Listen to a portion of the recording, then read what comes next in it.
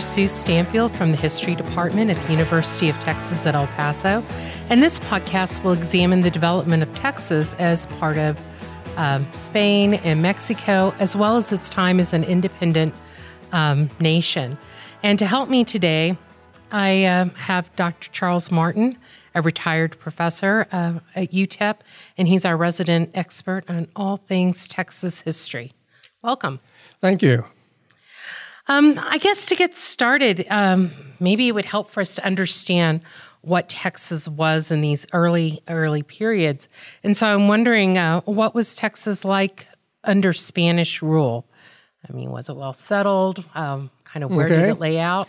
Well, the first thing is to define Texas geographically, because we now know what the state looks like.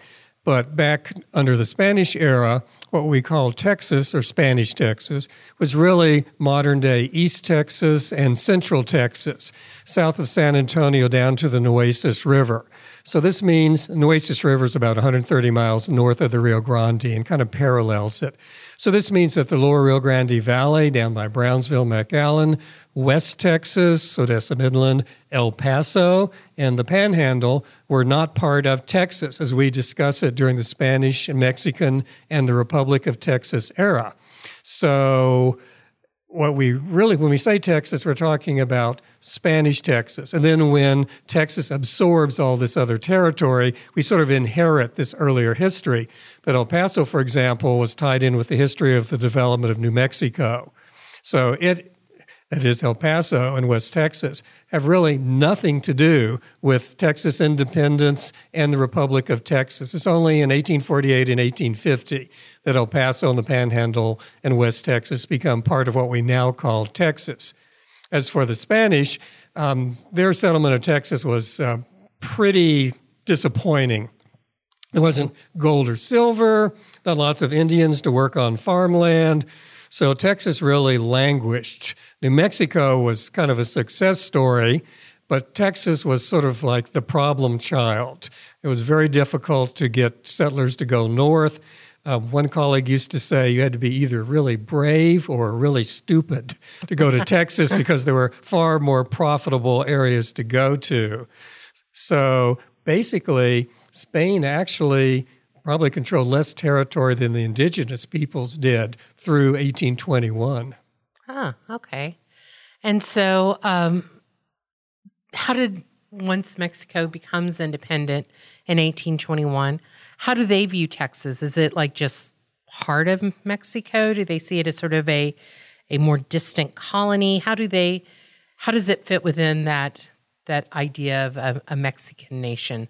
Well, the idea is that Mexico is a large nation, but with a modest population. And the northern frontier areas, which would be Texas, New Mexico, and California, are seen as, weakly attached to the rest of the country.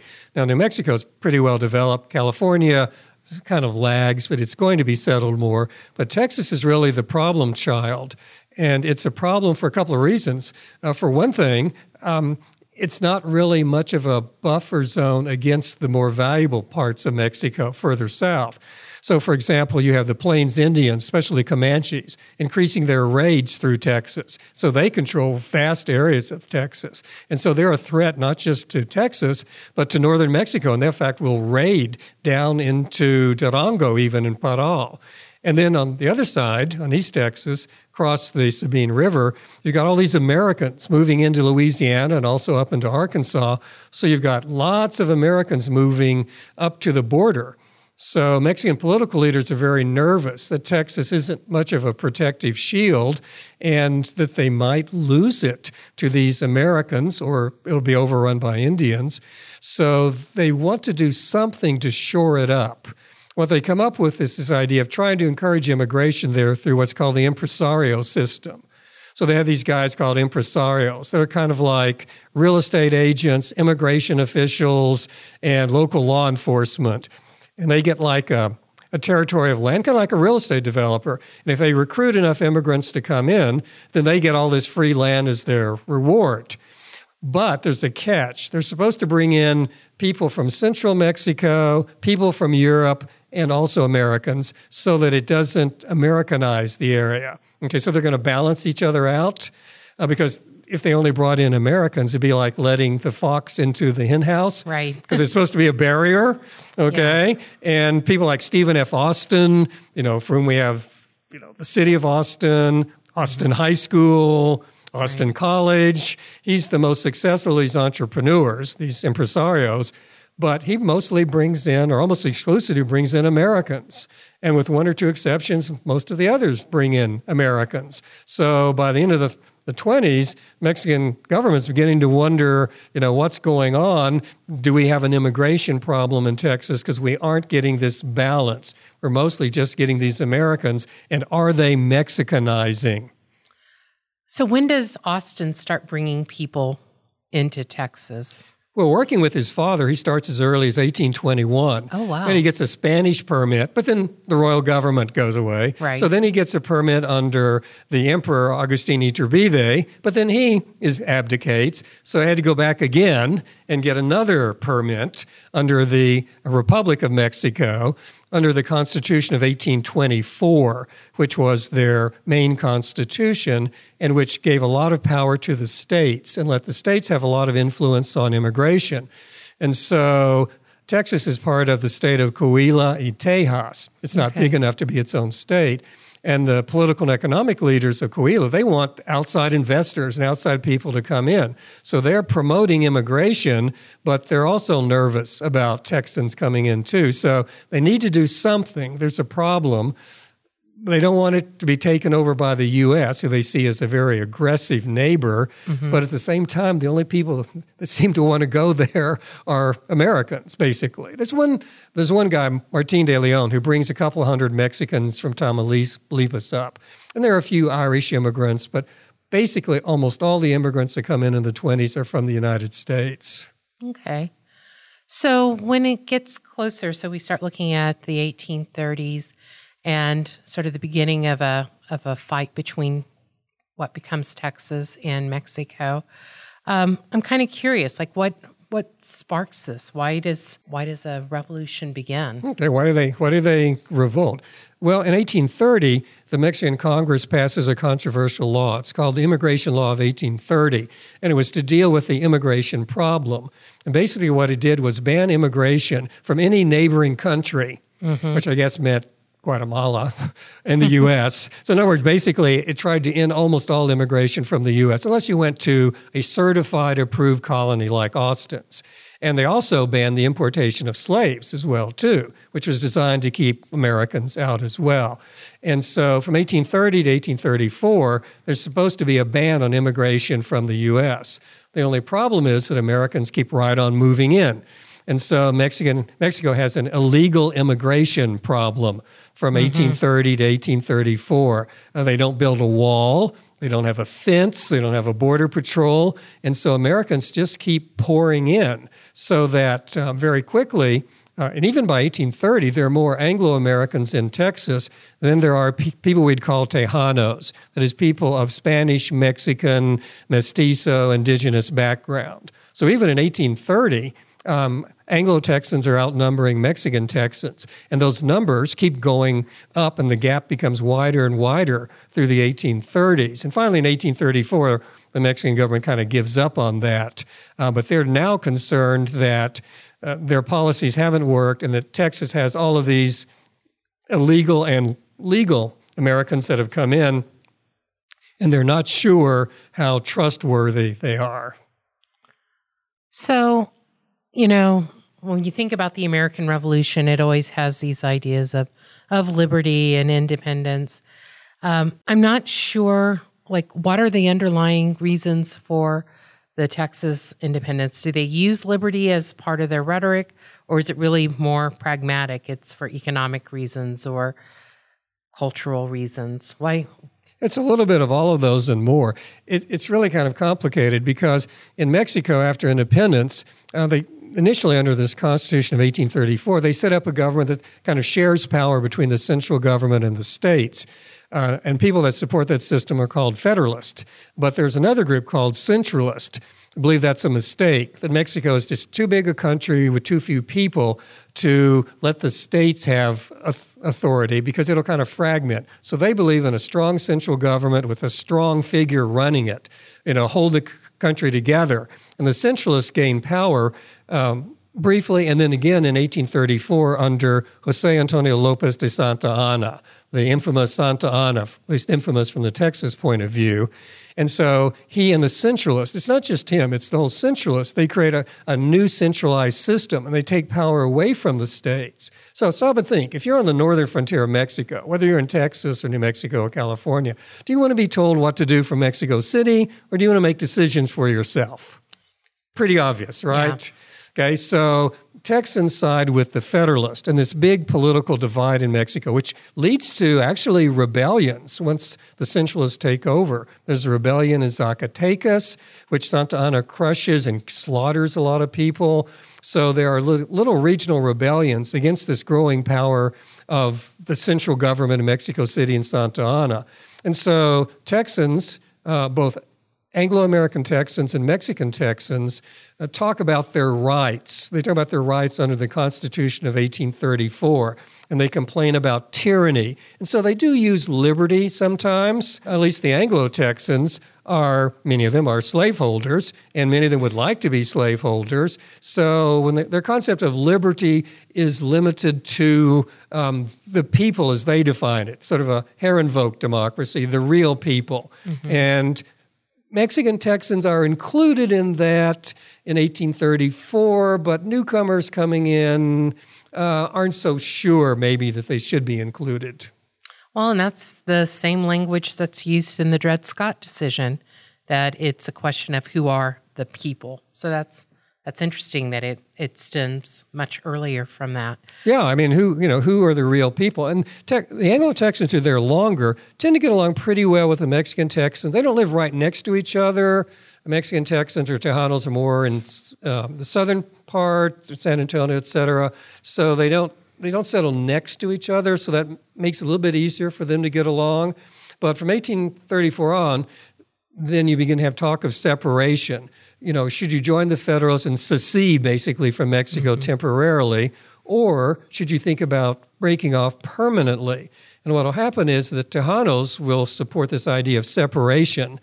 That's what the Federalists support. Break off temporarily until you reform the Mexican government back to where it should be. Okay. But some Anglo-Texans are thinking, I think, independence and annexation to the U.S. would be a far better deal. So there is talk about independence, but when it begins to come up, it's pretty clear that the people using that language see independence only as a temporary way station before annexation to the United States. So that's really the ultimate end game in mind, is to become part of the U.S. instead of... For lots of the Anglo-American settlers, most definitely. So how does the war begin? How does the military, a Texas Army develop? Who joins? Is it Anglos? Are they higher? Who's part of this revolution? Okay. Well, it starts out with some isolated incidents of little clashes between local people and Mexican troops, because Mexico didn't have much of a military presence, but they had to collect customs, and so they added some forts. And so there are these small-scale little flare-ups. But beginning the latter part of 1835, it gets more serious.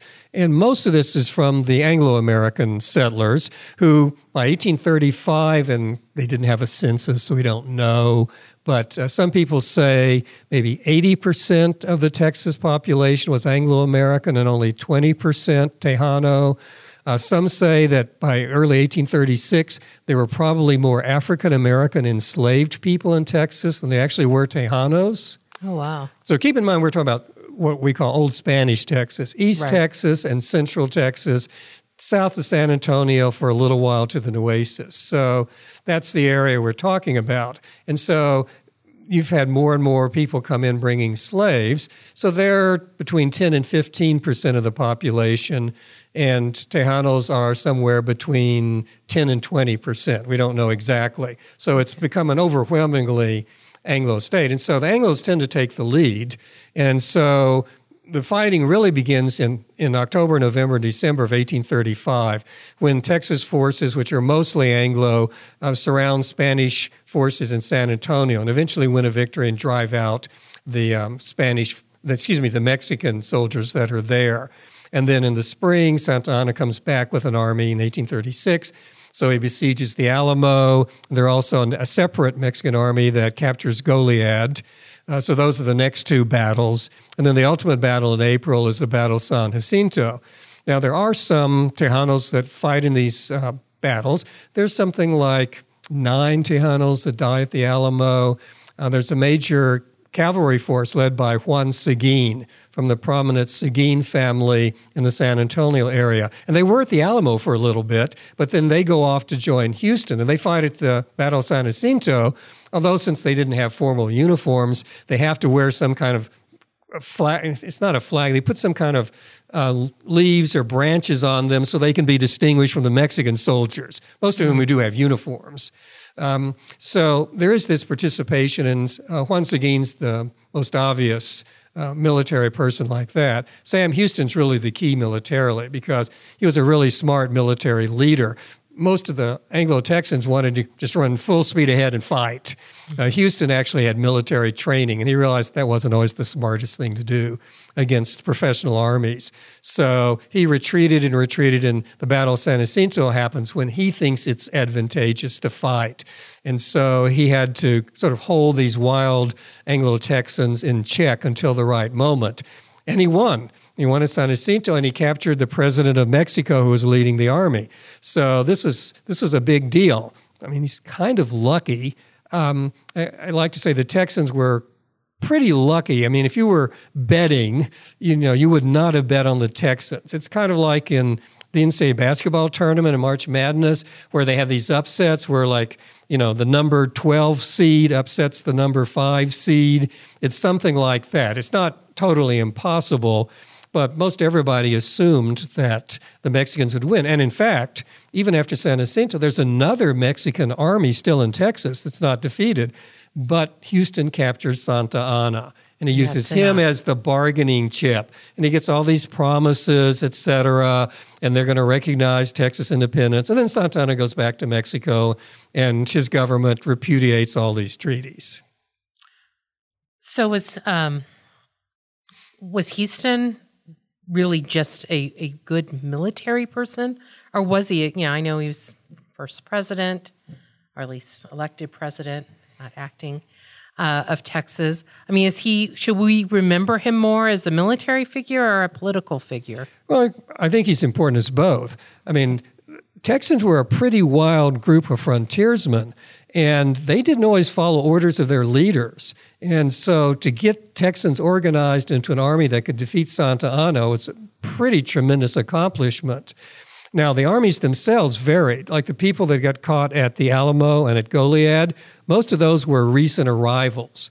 Like 80% of those people had been there just for a month or 2 or 3. They came when the fighting broke out, maybe with the idea that they're going to be rewarded with land, because there were appeals to come help us in our fight, and we'll take care of you with land. But Houston Army at San Jacinto was more like 80% people that had actually been residing in Texas. So there is this outside force of people volunteering. In fact, there's one group where they got off a boat, they marched inland, and the next day they were captured by General Urrea's army before they'd even had a chance really to learn where they were. So Houston's that important. He's very important as a president in the Republic of Texas also because he tried to, it's odd, he's a military leader who tries to avoid wars. He tries to solve things diplomatically because he realizes Texas isn't the biggest military power in the world, and you should be careful not to go to war unless you're absolutely certain what the consequences will be, because there could be unintended consequences. So he's a very steady figure among these other rather wild Texans who are always looking for another opportunity to fight with Mexico. So after the war, after the capture of Santa Anna, and Texas says they're an independent country, who recognizes them? Well, not very many people at first. I mean, that's a serious problem because in 1837, Andrew Jackson, president of the U.S., gives formal diplomatic recognition to Texas when it looks like the idea of annexing Texas is going nowhere. Nowhere, because some people feel too many Americans have gotten involved in this. And also people in the northeastern U.S. say this looks like a slave conspiracy. Mm-hmm. It's an effort to expand slavery. So he recognizes Texas, but no other nation recognizes the Republic of Texas right away. So it's kind of like a rogue nation. Mm-hmm. It takes a couple of years before France in 1839 and the Netherlands and then England will recognize Texas. And what does it is that more and more Americans pour into Texas. Some of them come with slaves, and cotton production rockets up. And now the European nations, especially England with a major textile industry, they want Texas cotton. And so now cotton becomes the way that Texas gains foreign recognition. But the key country is Mexico, and Mexico does not recognize Texas. There are no agreements. Every now and then there's a little border raid. And so hanging over the head of this Republic of Texas, which is a barrier for some investment, is the fact that Mexico considers this to be a breakaway province that someday will return to the mother country. Much like China today believes that Taiwan is not an independent republic. It's an old breakaway province from 1948 and the Chinese Civil War, and someday we're going to get it back. So, I'm like kind of thinking about the Confederacy even. I mean, it sounds like Texas is far more successful as a independent nation than the Confederacy in terms of foreign policy and recognition. And, it lasted longer. It lasted 9 years. Right. But it had all kinds of financial problems. It was always in debt. And that's why the British were important, because they wanted to become bankers for Texas and provide the loans and have another supply of cotton independent of the supply of cotton that came from the U.S. So the Republic of Texas kind of limped along. But there was always that danger. And there were some border raids by Mexican troops. Mexico might make an effort. So actually England tried to get Mexico to recognize the independence of Texas so that annexation would not be a possibility, and then England could have this special economic relationship with Texas. Well, I'm not sure where it is, but there is a building with the plaque that says former embassy of the Republic of Texas somewhere in London, and I was shocked that they would have an embassy, but with cotton trade, that does make sense, even as short-lived a country as they were. Even though the price of cotton fluctuates, and so that can be a bad year, which is really bad for the economy of Texas. Cotton eventually is kind of like oil today or gold. I mean, it was the valuable commodity for industrializing nations. So Texas tried to use cotton as their mechanism to get outside financial assistance. But of course, Texans didn't revolt against Mexico in order to pay taxes to a Republic of Texas. So it was always underfunded and struggling economically throughout its 9 years. So when we think about Texas and Texas history, we always remember the Alamo, right? And that's certainly a symbol of the state. But the original, I can't even remember who gives the speech, but the slogan is originally "Remember Goliad, remember the Alamo." But why do we only remember the Alamo and not San Jacinto or Goliad or other aspects of the war? We do remember San Jacinto a little bit, but you're certainly right. I mean, the Alamo just sort of pushes out a public consciousness any other battle at the time. And certainly there's one key difference between the Alamo and Goliad, and that is that the Alamo, supposedly everybody fought to the last man. Actually, there are a couple of survivors, including William B. Travis's slave, Joe. So there actually were a few survivors, at least 2 slaves and a couple of women and some children. Mm-hmm. But the idea of heroism, fighting to the last man, is compared to like the Greeks at Thermopylae. Whereas at Goliad, the Texans got trapped in an open field and had to surrender. And then they're executed later as prisoners. So it's hard to celebrate people that surrender. And San Jacinto is really the key battle. But because it And you would think, since it's an amazing success, that it would be remembered more. But the Alamo, because of the heroism, which is a little bit like in Mexican history, Los Niños Héroes, which Mexican students would be familiar with, who all die, of course, at Chapultepec defending Mexico against the foreign invaders from the U.S. And then Walt Disney plays a role in it. Because the Alamo was not a shrine as of 1900, but then a group of women save it, and it becomes something of then a Texas shrine. Then Walt Disney popularizes Davy Crockett, and then Davy Crockett makes the Alamo famous around the world. So I grew up in Texas, and I had always heard, stories about how special, Texas exceptionalism, and that it's a special place because it had been a country as opposed to a territory when it becomes part of the United States. And I remember hearing things like Texas could legally secede, which obviously the Civil War showed that that's not true. But also things like Texas could split into 5 states. Yeah. And that was part of the annexation agreement. Yeah, that's certainly accurate. I mean, there wasn't anything about the right to secede, although Texans argued, since Texas came in as an independent nation, that there was kind of like a contract, and that the North had violated the contract or understanding. But that was not anything legal at all. But because Texas was so large, there was a provision in the Treaty of Annexation that it could be subdivided up to a total of 5 states. And actually in the 1870s, there was some talk of splitting it into 2 states, which would have been basically East Texas and into a little bit of Central Texas, and then Central Texas, the border, in West Texas. Basically kind of like the cotton economy versus the ranching economy. Okay. But that fell through. But that's certainly true. Texas did. And think how much influence Texas would have if in Congress and in the Senate if it had subdivided into something like that. Well, I'm kind of surprised why, and maybe this is the reason why they didn't, but that slaveholding interests didn't encourage them before the Civil War to split and increase their presence in the Senate. It doesn't seem to have come up before the Civil War, and certainly the Republic of Texas was a slave republic, and the state of Texas was very definitely a slave society. I mean, enslaved people eventually make up 30% of the Texas population, and at the same time that the Tejano population is dropping down to like 5 or 6%.